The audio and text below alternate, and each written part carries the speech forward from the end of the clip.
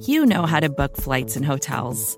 All you're missing is a tool to help you plan that unbelievable travel experience. That's why you need Viator. Book guided tours, excursions, and more in one place. There are over 300,000 travel experiences to choose from, so you can find something for everyone. And Viator offers free cancellation and 24/7 customer support for worry-free travel. Download the Viator app now and use code Viator10 for 10% off your first booking in the app. Find travel experiences for you. Do more with Viator.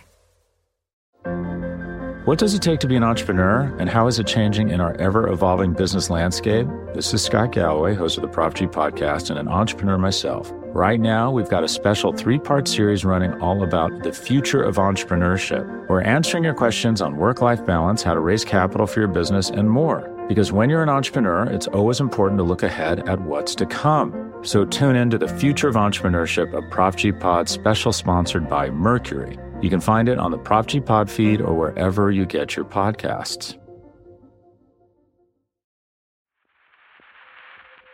From Cafe and the Vox Media Podcast Network, this is Now and Then. I'm Heather Cox Richardson. And I'm Joanne Freeman. And before we dive into today's topic, we have some exciting news from Cafe's team. That's right.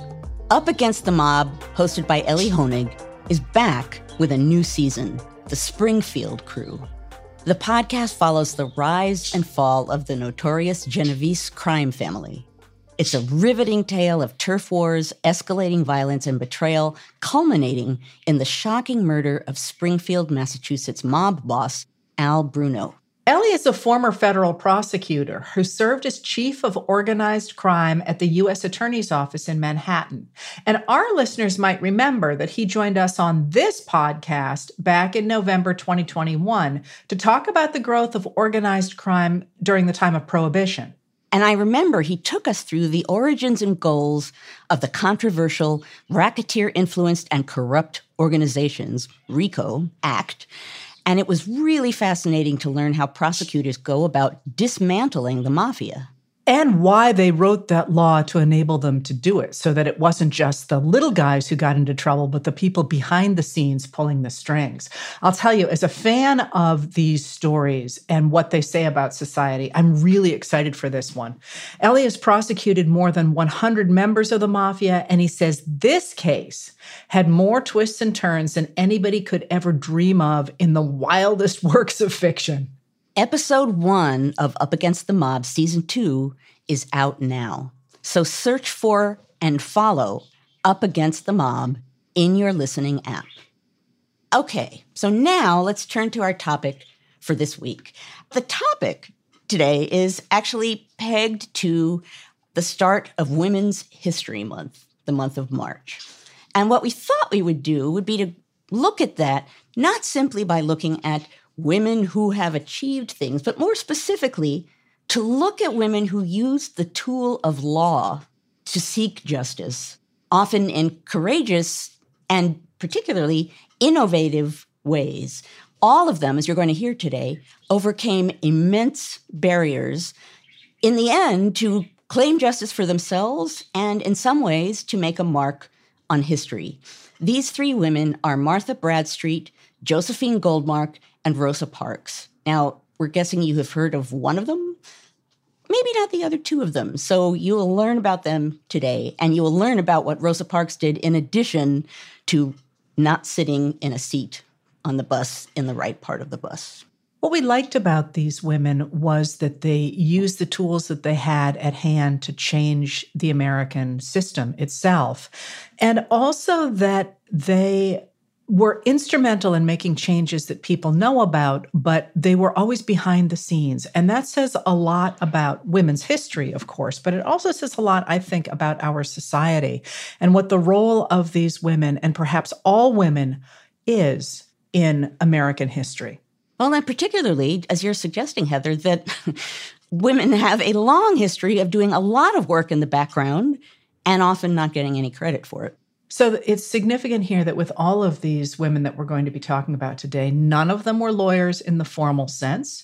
because there were so few women lawyers at the time. And one of the reasons that we thought to focus on them was because that has changed, and women lawyers have been really stepping to the fore to change American society today. So in 2016, according to the American Bar Association, women became a majority of law school graduates for the first time, a really interesting date there, I think. And today they make up about 55% of all law graduates.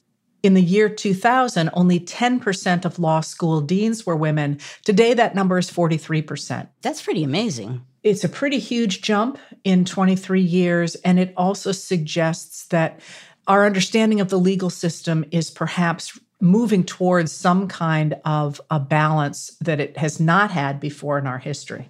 Now, there are any number of women that we could highlight. I'm sure you're listening to this and thinking of some. For example, we could talk about state attorneys general like Letitia James in New York and Dana Nessel in Michigan.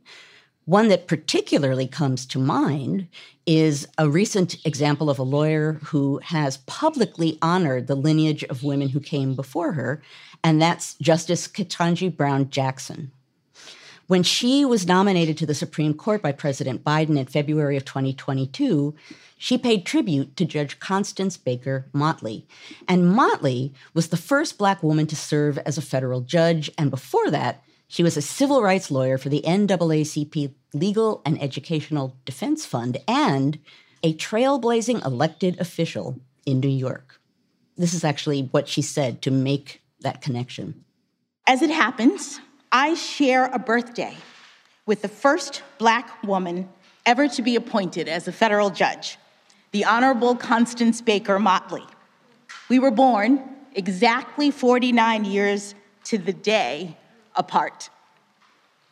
Today, I proudly stand on Judge Motley's shoulders, sharing not only her birthday, but also her steadfast and courageous commitment to equal justice under law. Judge Motley's life and career has been a true inspiration to me as I have pursued this professional path. And that's a great entryway into this particular episode because, first of all, the idea that Constance Baker Motley and Ketanji Brown Jackson were born less than 50 years apart. And Motley is famous for many reasons, but she was standing next to Thurgood Marshall in his many attempts to desegregate American society in the 1950s and the 1960s. And Motley and, of course, Thurgood Marshall brought a whole new way of looking at the law and what the law was supposed to do for Black Americans. And what they did was they relied on the 14th Amendment and to say that the federal government should apply equal protection at the state level as well. And what's interesting about that is Ketanji Brown Jackson is bringing that voice to the Supreme Court now. But I do find it really sort of shocking to think that they were born less than 50 years apart. And now Ketanji Brown Jackson is on the Supreme Court, which on the one hand is eye-popping change, but at the same time is really having to reach back once again to that 14th Amendment and rework the law. I also love that using Motley as an example here is great because pretty much everybody's heard of Thurgood Marshall. Not so many people have necessarily heard of Constance Baker Motley. And talking about how recent so much of this history is, Women's History Month only dates to 1987. So this is the part, Joanne, where I turn to you and say, tell us something cool from colonial America. I either do that or I say, and everything was great in colonial America. Or the third possibility, Joanne, are you going to say anything about Thomas Jefferson? Or you just give me the Jefferson look on your face, actually. You don't even say the cursed name. So tell us about this first woman you picked. Okay, Martha Bradstreet. Now, I'll say at the outset, as a proud graduate mentor, that the story of Martha Bradstreet was pulled together by Michael Blakeman in a 2015 article titled Martha Bradstreet and the Epithet of Woman, a story of land, libel, litigation, and legitimating unwomanly behavior in the early republic, which was published in Early American Studies. Now, Martha Bradstreet was born in Antigua in 1780. She ended up going to Ireland in the 1790s, where she met her husband, Matthew Codd, who was destitute and, as we'll hear in a few moments, had a few other problems as well. The historic word for people like Matthew Codd is loser, just in case you... I love you're putting it so delicately. I know. A few other issues. Well, I am being diplomatic. I like Martha Bradstreet. I'm not so fond of Matthew Codd. I think I'm angrier at him than you are. Yes. He's not a good boy. He is not a good boy, but he gets what he deserves in the end. So in 1799, the couple immigrated to the United States basically to claim some Mohawk Valley land in New York that Martha inherited from a relative. It was being held in trust by a New York merchant and attorney named Edward Gould. Gould mishandled some of her inheritance, although they did manage to get some of the land and settled in nearby Utica. And that's a reason why many people came to the colonies and then the United States was it was far easier, whether you were inheriting it or not, to get land. So this makes perfect sense in this moment that this is when they're pursuing that. Now, by 1809, Martha had given birth to 5 children, and Matthew had become a violent alcoholic. Now, this is an important point here. Loser. Sorry. Yes, but I'm going to continue to be diplomatic, and I won't say Matthew Codd had shown himself to be a loser. This is an important point to mention here, and that is the common law doctrine of coverture. Essentially, what that meant was that when a woman married, her legal rights were essentially assumed by her husband. Coverture comes from femme couverte, which is covered woman. Basically, you surrender, in a certain degree, your legal rights when you marry. It's why, for those of you who love 18th and 19th century novels in which there's so much attention being paid to who women are marrying and when they marry and how can they tell how wealthy they are or aren't, that last moment of choice you have before you get brought into marriage and essentially subsumed by your husband, that's a moment of power for women that they really had to think about because they were going to make a big choice that could shape the rest of their lives. So here's Martha, and she marries Matthew. She ultimately took advantage of some loopholes in the New York Chancery Court. And this is what I love about Martha, is that this woman was not shy in any way. This woman had a sense of what she wanted and what she deserved, and she was very upfront about demanding it in a way that I think in this time period would have been noteworthy if she were a male, never mind a woman who was making these demands at a time when people didn't see her as having any right to do that at all. So she takes advantage of some loopholes in the New York Chancery Court, and she manages to convince Matthew to enter into a post-nuptial agreement that granted her much of the land via a trustee system. That same contract stipulated that if Martha found Matthew drunk again, he would give up all rights to their land holdings, which is pretty remarkable. She explained in a letter to her estranged husband, "I should have no claim to pity if I returned to you without strictly guarding against the worst that may happen." Now, they didn't have a formal divorce at this point. Instead, they divided up property as a kind of separation agreement. And Martha explained why she thought that was a better idea than a formal divorce. She said, "It is not altogether for myself I wish to avoid this measure, divorce.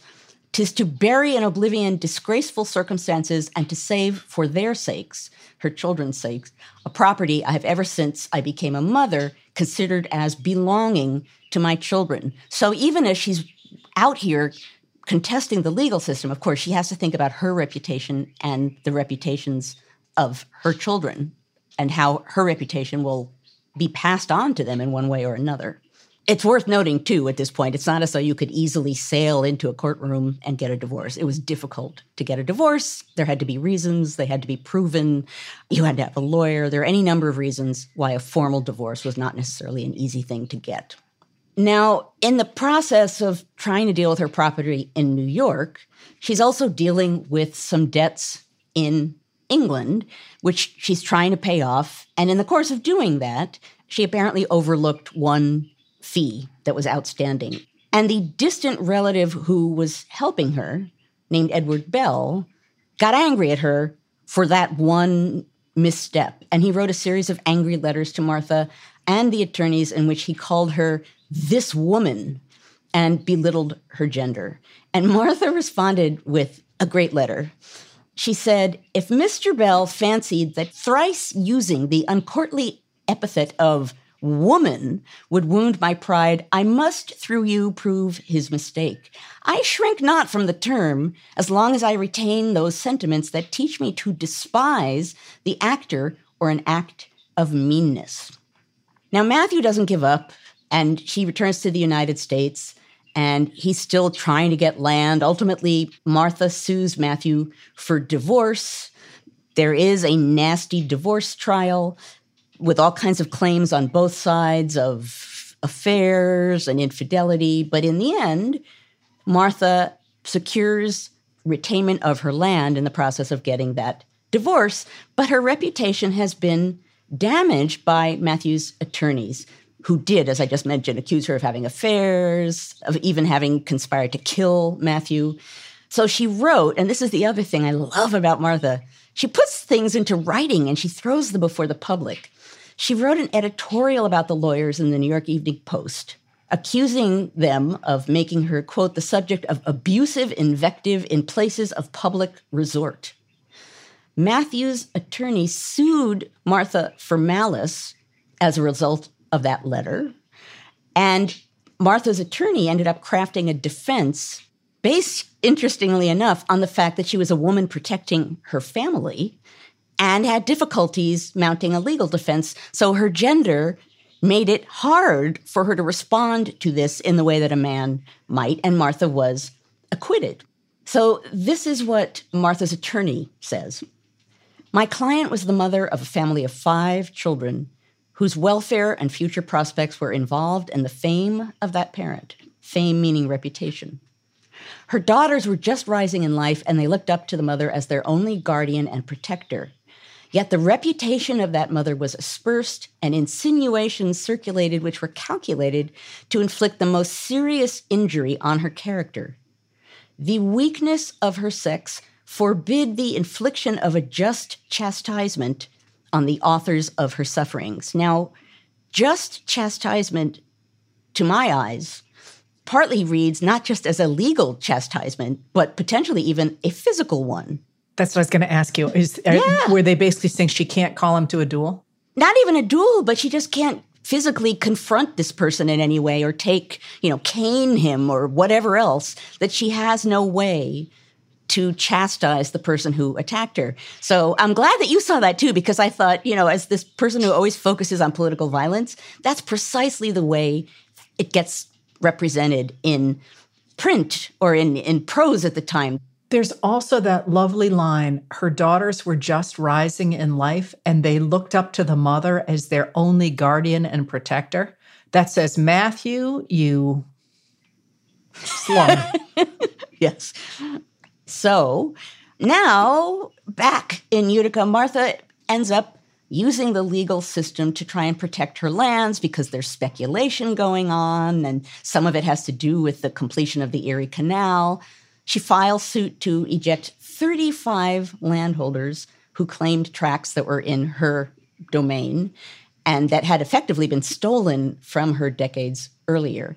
She took that fight all the way to the U.S. District Court for the Northern District of New York, where she won the first of her land disputes in 1827, but the decision was overturned by a particularly partial judge, District Court Judge Alfred Conkling, father of Roscoe Conkling. Now, here's the part that I love about Martha. She responds by publishing a 79-page pamphlet, which I just want to applaud. All the stuff that I'm talking about here, this isn't happening all the time. Martha is really stepping out into the open and doing things that women do not normally do, and doing it under her name with real assertions of what her rights are. So this first pamphlet that she publishes is entitled An Offering at the Altar of Truth, dedicated to the good sense of a free people. And she argues in it that America was giving way to rampant speculation and had abandoned a system of land rights. And she then goes on in the pamphlet to say, in a republic, this is not how things should be. It's a sophisticated argument and an assertive argument and a political argument. Now, I just want to read 2 or 3 lines from that pamphlet as we sort of conclude Martha's story here, only because they ring familiar in some ways. She writes, "What have the last 10 years of the world been employed in, but in destroying the landmarks of rights and duties and obligations, in substituting sounds in the place of sense, in substituting a canting Methodism in the place of social duty and practical honor, in suffering virtue to evaporate into phrase and morality into hypocrisy and affectation." She's really sweepingly broad in what she's attacking here. She's not saying, please, this isn't fair. She is saying, asserting aggressively, that's not how this nation is supposed to work. And look at our times when we're allowing things to work this way. Well, and I also love that she is articulating early on the need of a society to protect its children. So often we think about women advocating rights in the early period or even later and think about them sort of attaching themselves to a male vision. In fact, I think you can read her and see that she is not just saying, well, I need to protect my babies. She is saying, as a society, uppermost should be the protection of our children. And that's actually a very different balance. And she's also swimming in a moment of things like Mary Wollstonecraft and other tracts that are coming out that are asserting women's rights that men often refuse to talk about with each other. But again, there are things brewing that are generally not having a huge impact on men, but that women are certainly aware of. Now, just to draw her story to a close here, in the end, she does not manage to regain all of the land that she was due. But in the course of that struggle, she did successfully defend major parts of her land inheritance, her credit, her reputation, her divorce. She accomplished a lot, and basically all of them, particularly from a woman in this period, were major legal achievements. So she saw injustice, and she fought for it, she wrote about it, she demanded it, she scorned people who denied her of it. That took chutzpah, right? That just took a nerve and a belief in justice that was particularly incredible in that time period.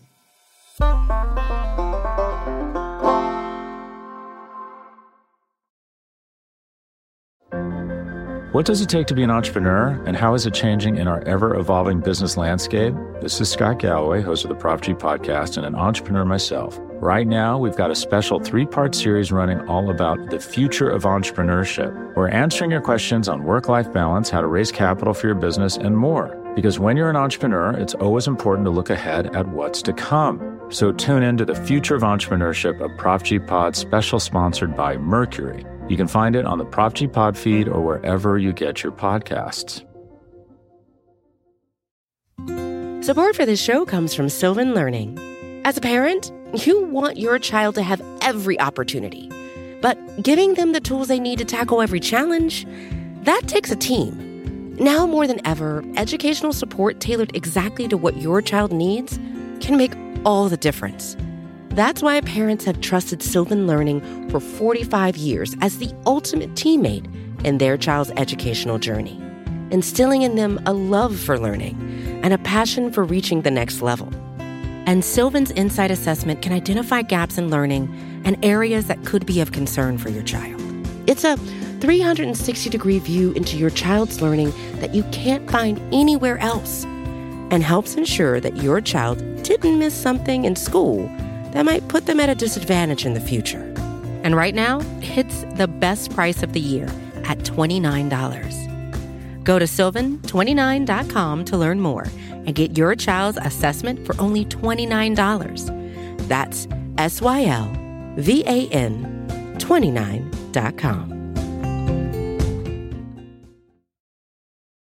For more Cafe history content, check out Time Machine, a weekly column by our editorial producer David Kurlander, inspired by each Now and Then episode. You can receive the Time Machine articles through the free Cafe Brief email.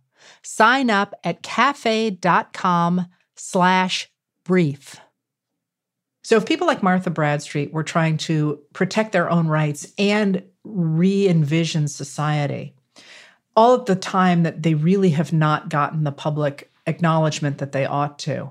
One of my absolute favorite characters in American history is Josephine Goldmark. And you were very quick to bring up her name when we were talking about this episode. So she really is there at the front of your brain. Yes, like your Martha Bradstreet, she is swimming in a pool in which women have been explicitly denied rights, certainly denied voting rights after the 1875 Minor v. Happersett decision, which said that women are citizens, but that doesn't necessarily mean they can vote. It separates citizenship from voting. And when that happens, a lot of women who are beginning to go to high school and then to colleges take their educations and their personal networks into the settlement house movement, trying to take a look at the rise of industrial capitalism and its extraordinarily sharp edges, and trying to restore to American society a sense of community and a sense in which they're almost trying to impose the concepts of small towns on the industrial cities. So people like Jane Addams move into Hull House in Chicago. This happens in cities all over the country. Educated white women begin to work with immigrants in those neighborhoods to look at what society looks like and to think of ways to improve it. And Goldmark is born in 1877. She is the daughter of a Polish immigrant father and a Czech immigrant mother. So in 1891, her sister marries a rising star in the Boston legal scene, Louis Brandeis, who's going later to become a justice on the Supreme Court. He married Goldmark's sister, Alice. So he is Josephine Goldmark's brother-in-law. He becomes a major influence in her life, and her sister starts to push Brandeis's politics more toward the left than they had been. So Goldmark goes off to college. She graduates from Bryn Mawr in 1898, and she then went on to teach at Barnard College. While she is there, another one of her sisters, Pauline Goldmark, introduces Josephine Goldmark to Florence Kelley. Florence Kelley is a leader in the anti-sweatshop movement, and she is going to go on and found the National Consumers League. The reason I'm giving you all these names is because they're all part of this expanding network of educated women who have been explicitly shut out of the political system after 1875, and yet are smart and active and determined to, as I say, file those hard edges off of industrial capitalism. And Florence Kelley is actually the daughter of one of the early industrialists known as Pig Iron Kelley from Pennsylvania, who was a leader of the Republican Party. And she takes sort of those early principles of the Republican Party into this idea of creating a kinder, gentler, if you will, industrial economy. So in 1903, Josephine Goldmark becomes Kelley's chief assistant at the National Consumers League. And from 1904 to 1908, she edits the National Consumers League Handbook of Child Labor Legislation. And in so doing, she becomes an expert on labor rights. Now, at the same time, all these other people she's working with are collecting statistics about the hours people work in the factory, the conditions in which people work, the numbers of hours of sleep they get, what they eat, who's going to school, what the city streets look like. Actual data and facts. Yes, which is totally cool because this is going to be the real expansion of our understanding of what workers' lives look like. It's also going to be the expansion of the science of statistics and trying to take a real snapshot of a society. So she starts to publish journal articles about the particular struggles that women are facing in labor regulations. In 1906, she wrote an essay called Working Women and the Law. And then in 1907, Florence Kelley and Josephine Goldmark are looking for somebody to represent the state of Oregon in the case of Muller versus Oregon. That's a case before the Supreme Court that involves whether or not it is constitutional to limit the hours that female laundry workers put in at their jobs. And laundry is incredibly hard, really difficult work. So what do? They're looking for a lawyer. Where do they turn? To Louis Brandeis. Brandeis takes the case, writes a 2-page brief on the constitutional precedents for the case. Goldmark sits down and pulls together 110 pages of testimony, statistics, laws, journal articles, pictures of what it looks like to be a working woman in the United States in 1907. I want to just jump in here to say 110 pages of data and articles, and entirely invisible in many ways, right? Brandeis is the person whose name is really attached to this. So as you said earlier, Heather, and as we have been saying throughout, she's there alongside him doing all of this work, and some of it, the kind of work on that scale that hasn't been done before, and she doesn't get necessarily included typically in the story of this kind of legal action in this time period. Well, what she does is literally named the Brandeis Brief. The idea of taking statistics and testimony and data and making legal decisions based not on a bunch of dudes sitting in a closeted room thinking about the fine points of the law, but saying you can take your fine points of the law and have a lovely little chat about them over there. But this is the way they are playing out on the ground. That's your dudes in a room voice. Well, so I have to say, I'm fascinated by the law and I'm fascinated by intellectual arguments. And as you know, William Howard Taft, who's running around at this point, that's his idea of his happy place. He just wants to sit in a room and talk about the logic of the law because you can afford to do that if you have rights. Yes, exactly.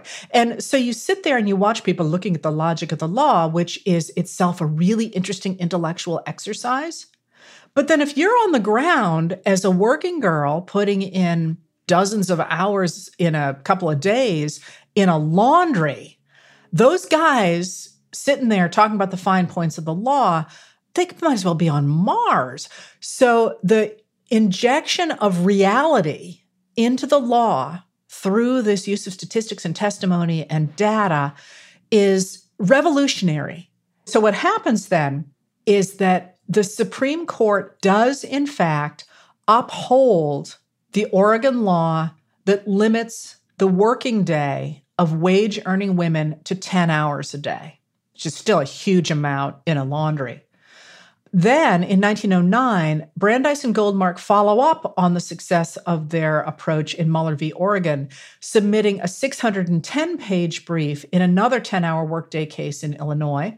And then in 1912, Goldmark published something really interesting, because she published a study called Fatigue and Efficiency, in which she connected the idea of shorter work hours to increasing productivity. This is someone who is not just collecting data, but she's re-envisioning what she thinks is just working conditions. And even just that title, fatigue and efficiency. On the one hand, it's broad and sweeping, so it can play games with the guys sitting in a room talking about theory. But on the other hand, it's about something very real in real life that can affect people's lives. Well, and it too is an intellectual experiment, but one that's based in the real world. So she's taking the idea that capital and labor are not, in fact, at odds with each other.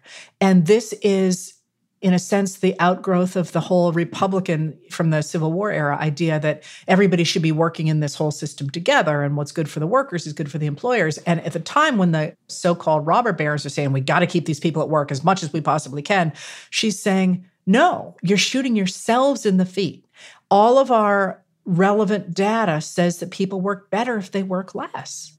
So this is a passage from Fatigue and Efficiency that she wrote in 1912.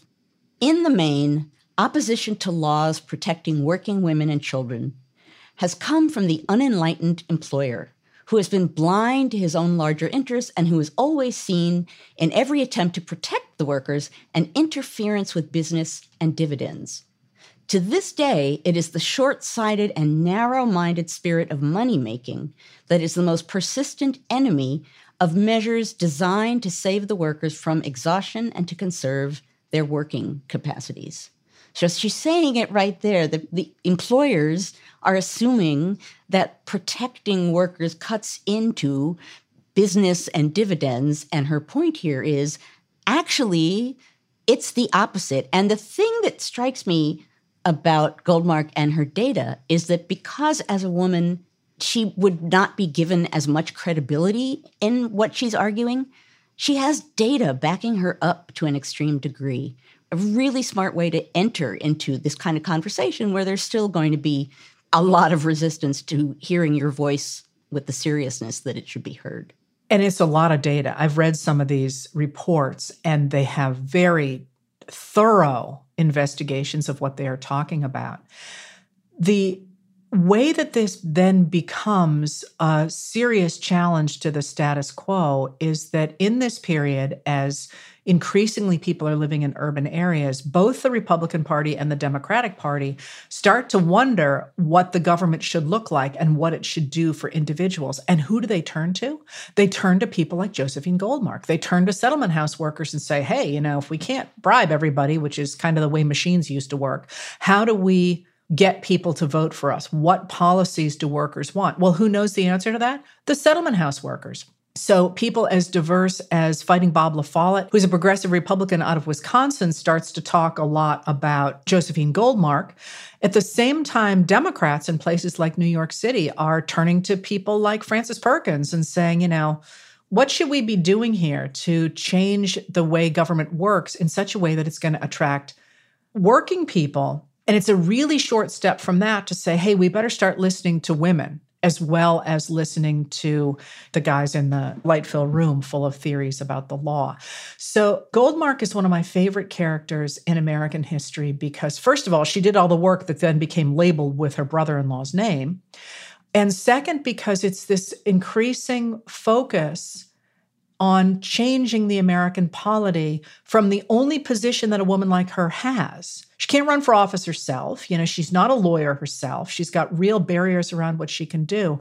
She ends up changing our entire legal system. So like Bradstreet, actually, Goldmark, both of them are fighting for what they perceive to be justice, fighting for justice within the system as they can as women at that moment.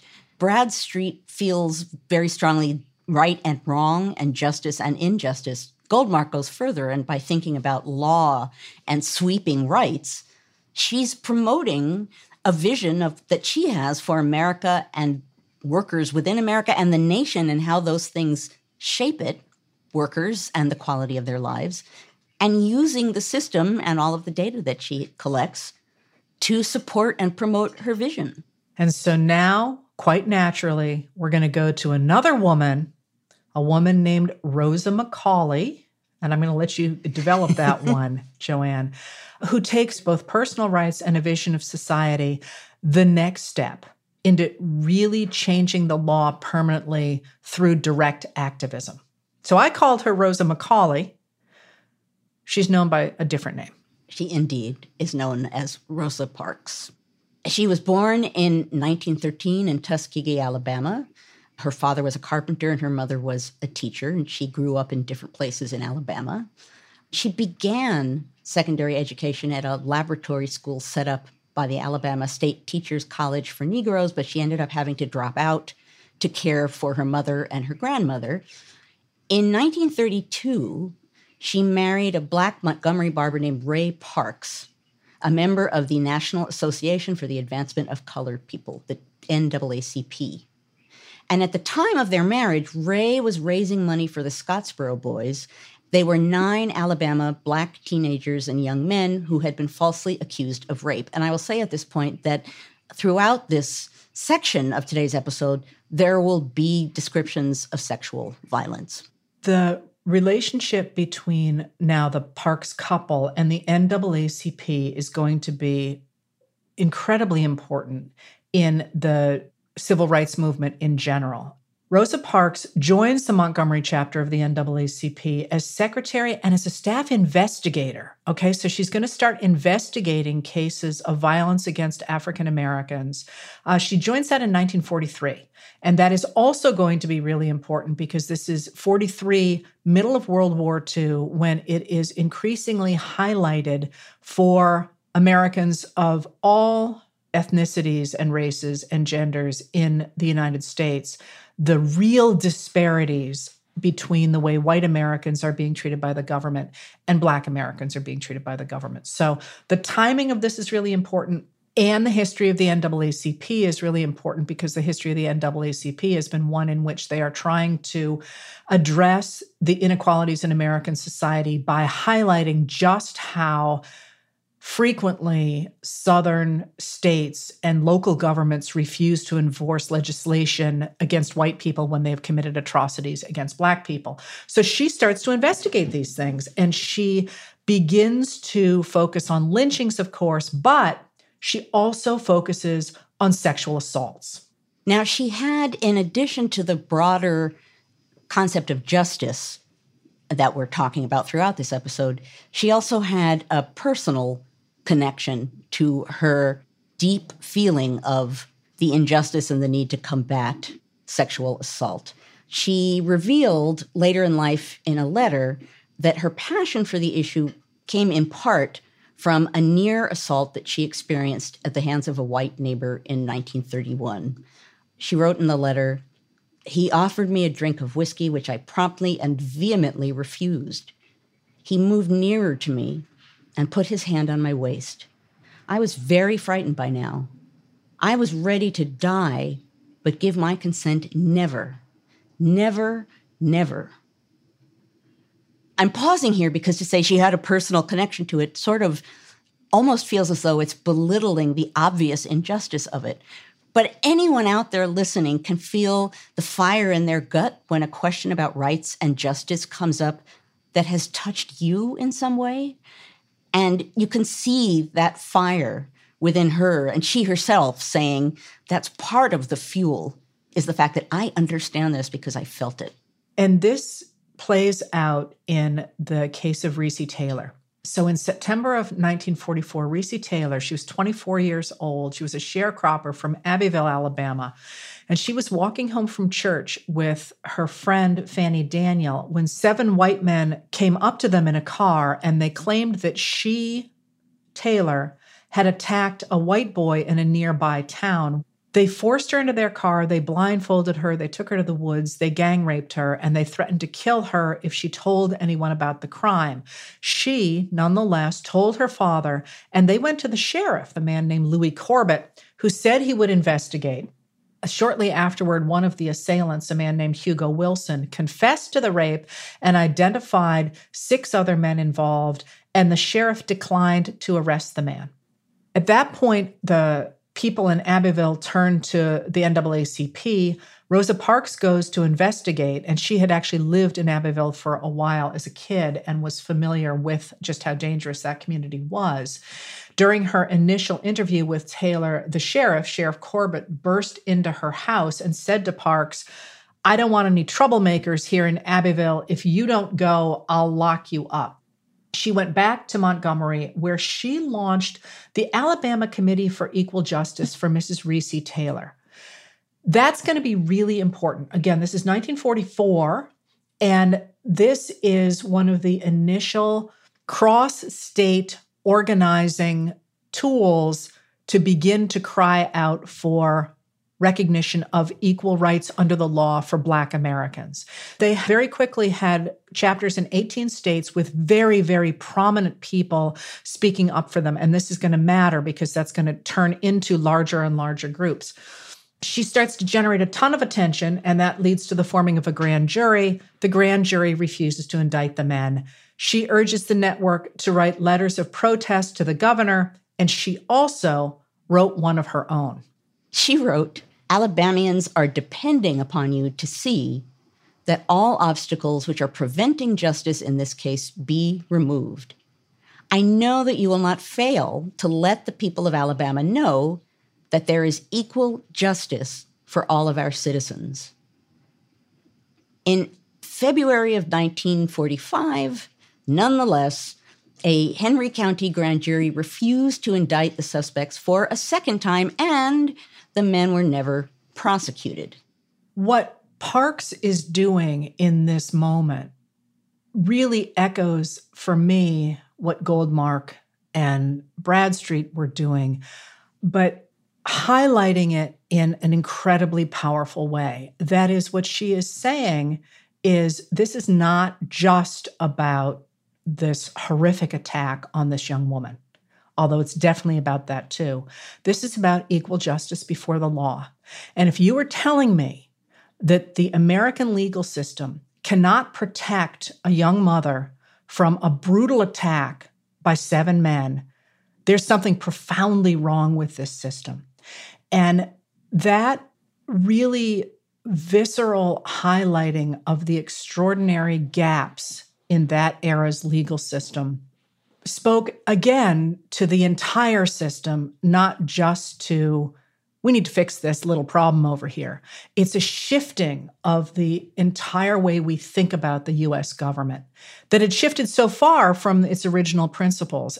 She has a sense here of justice as she wants to communicate, and she's devoting consistently, assertively, for a chunk of time, promoting that idea of justice. And in the case of what you just said, Heather, when she writes that letter to the governor, not only is she saying in black and white on paper that here is my vision, here is everyone, what should be everyone's vision, which is equal justice, she's pinning that to the governor.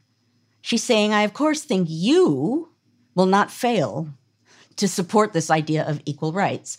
Again, really powerful way to, on the one hand, work within the system, use the system, and then have an impact far beyond the system, or potentially have an impact far beyond the system. And it's worth remembering just how extraordinarily dangerous it was for Rosa Parks to be doing this work. Literally, she was highlighting the idea that the law enforcement authorities and justice authorities would not protect Black people who were doing this sort of work. And yet, she persisted. I also love, in terms of this episode, the fact that when people think of Rosa Parks, they often think of her as some lady who was part of the civil rights movement that was run by a bunch of men, and she just didn't feel like standing up. Who made a mark by not doing something. That's right. And I'd like to point out that the reason we focus nowadays as much as we do on the case of Recy Taylor and Rosa Parks is because of a book published in 2010 by historian Danielle L. McGuire called At the Dark End of the Street, Black Women, Rape, and Resistance, A New History of the Civil Rights Movement from Rosa Parks to the Rise of Black Power. And what McGuire does in that book is really roots the civil rights movement in the sexual violence that was ubiquitous for Black women in the American South, especially in the first half of the 20th century. That idea of the civil rights movement, once again, centering out of the experiences of women and of women experiencing sexual violence, the fact that it was so overwritten as this is a movement of men for rights, I think is really fascinating because, once again, this is our lifetimes. This is not that long ago.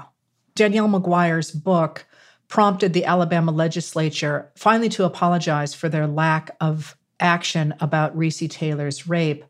It said, "We declare such failure to act was and is morally abhorrent and repugnant, and that we do hereby express profound regret for the role played by the government of the state of Alabama in failing to prosecute the crimes."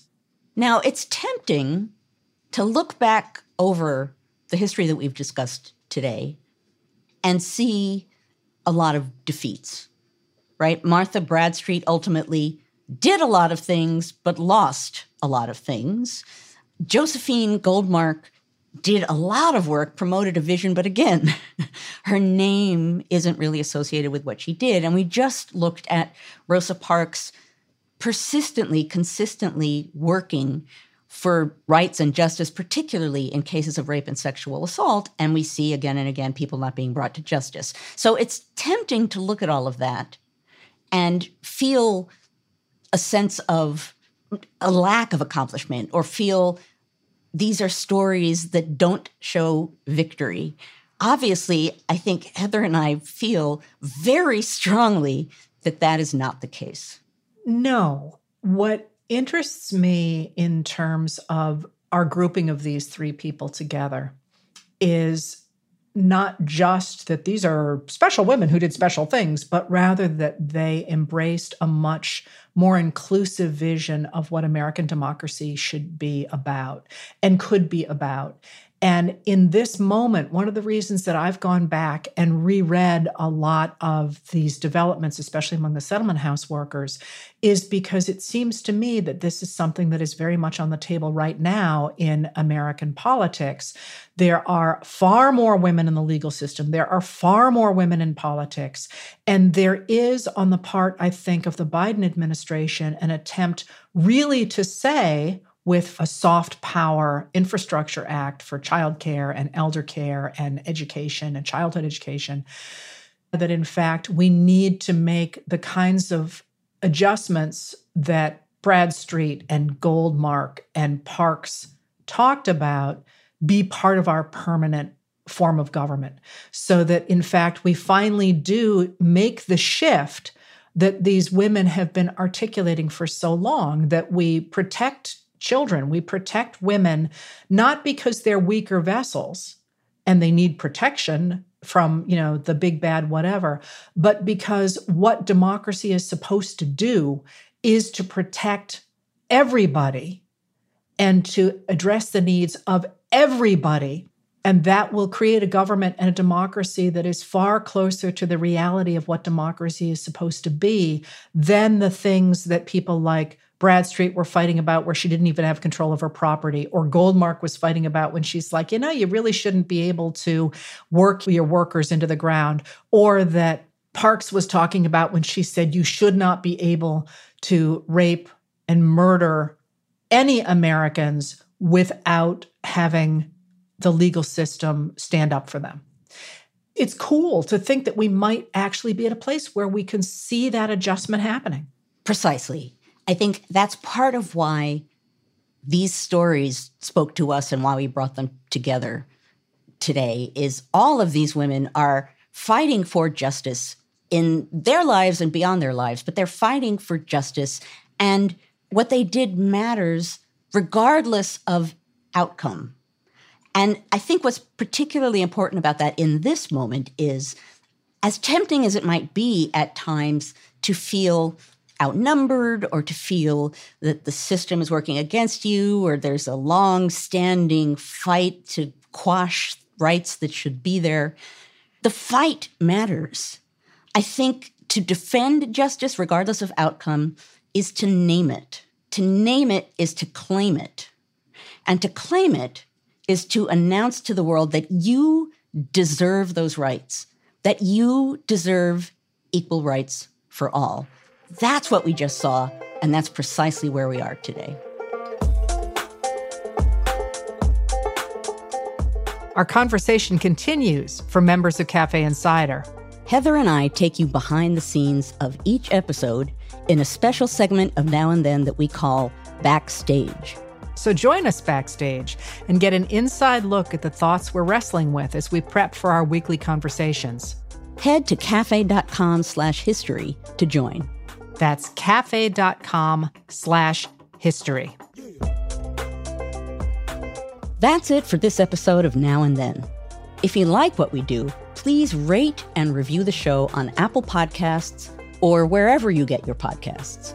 It makes a big difference in helping people find the show. Your hosts are Joanne Freeman and Heather Cox Richardson. The executive producer is Tamara Sepper. The editorial producer is David Kurlander. The audio producer is Matthew Billy. The Now and Then theme music was composed by Nat Weiner. The Cafe team is Adam Waller, David Tadashore, Sam Ozer-Staten, Noah Azalai, and Jake Kaplan. Now and Then is presented by Cafe and the Vox Media Podcast Network.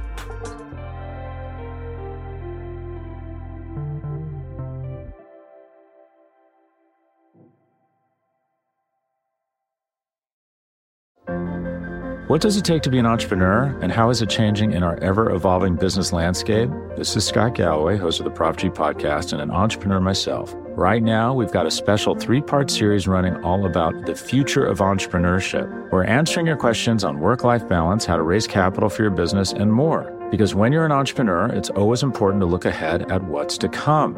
So tune in to the Future of Entrepreneurship, a Prop G Pod special sponsored by Mercury. You can find it on the Prop G Pod feed or wherever you get your podcasts.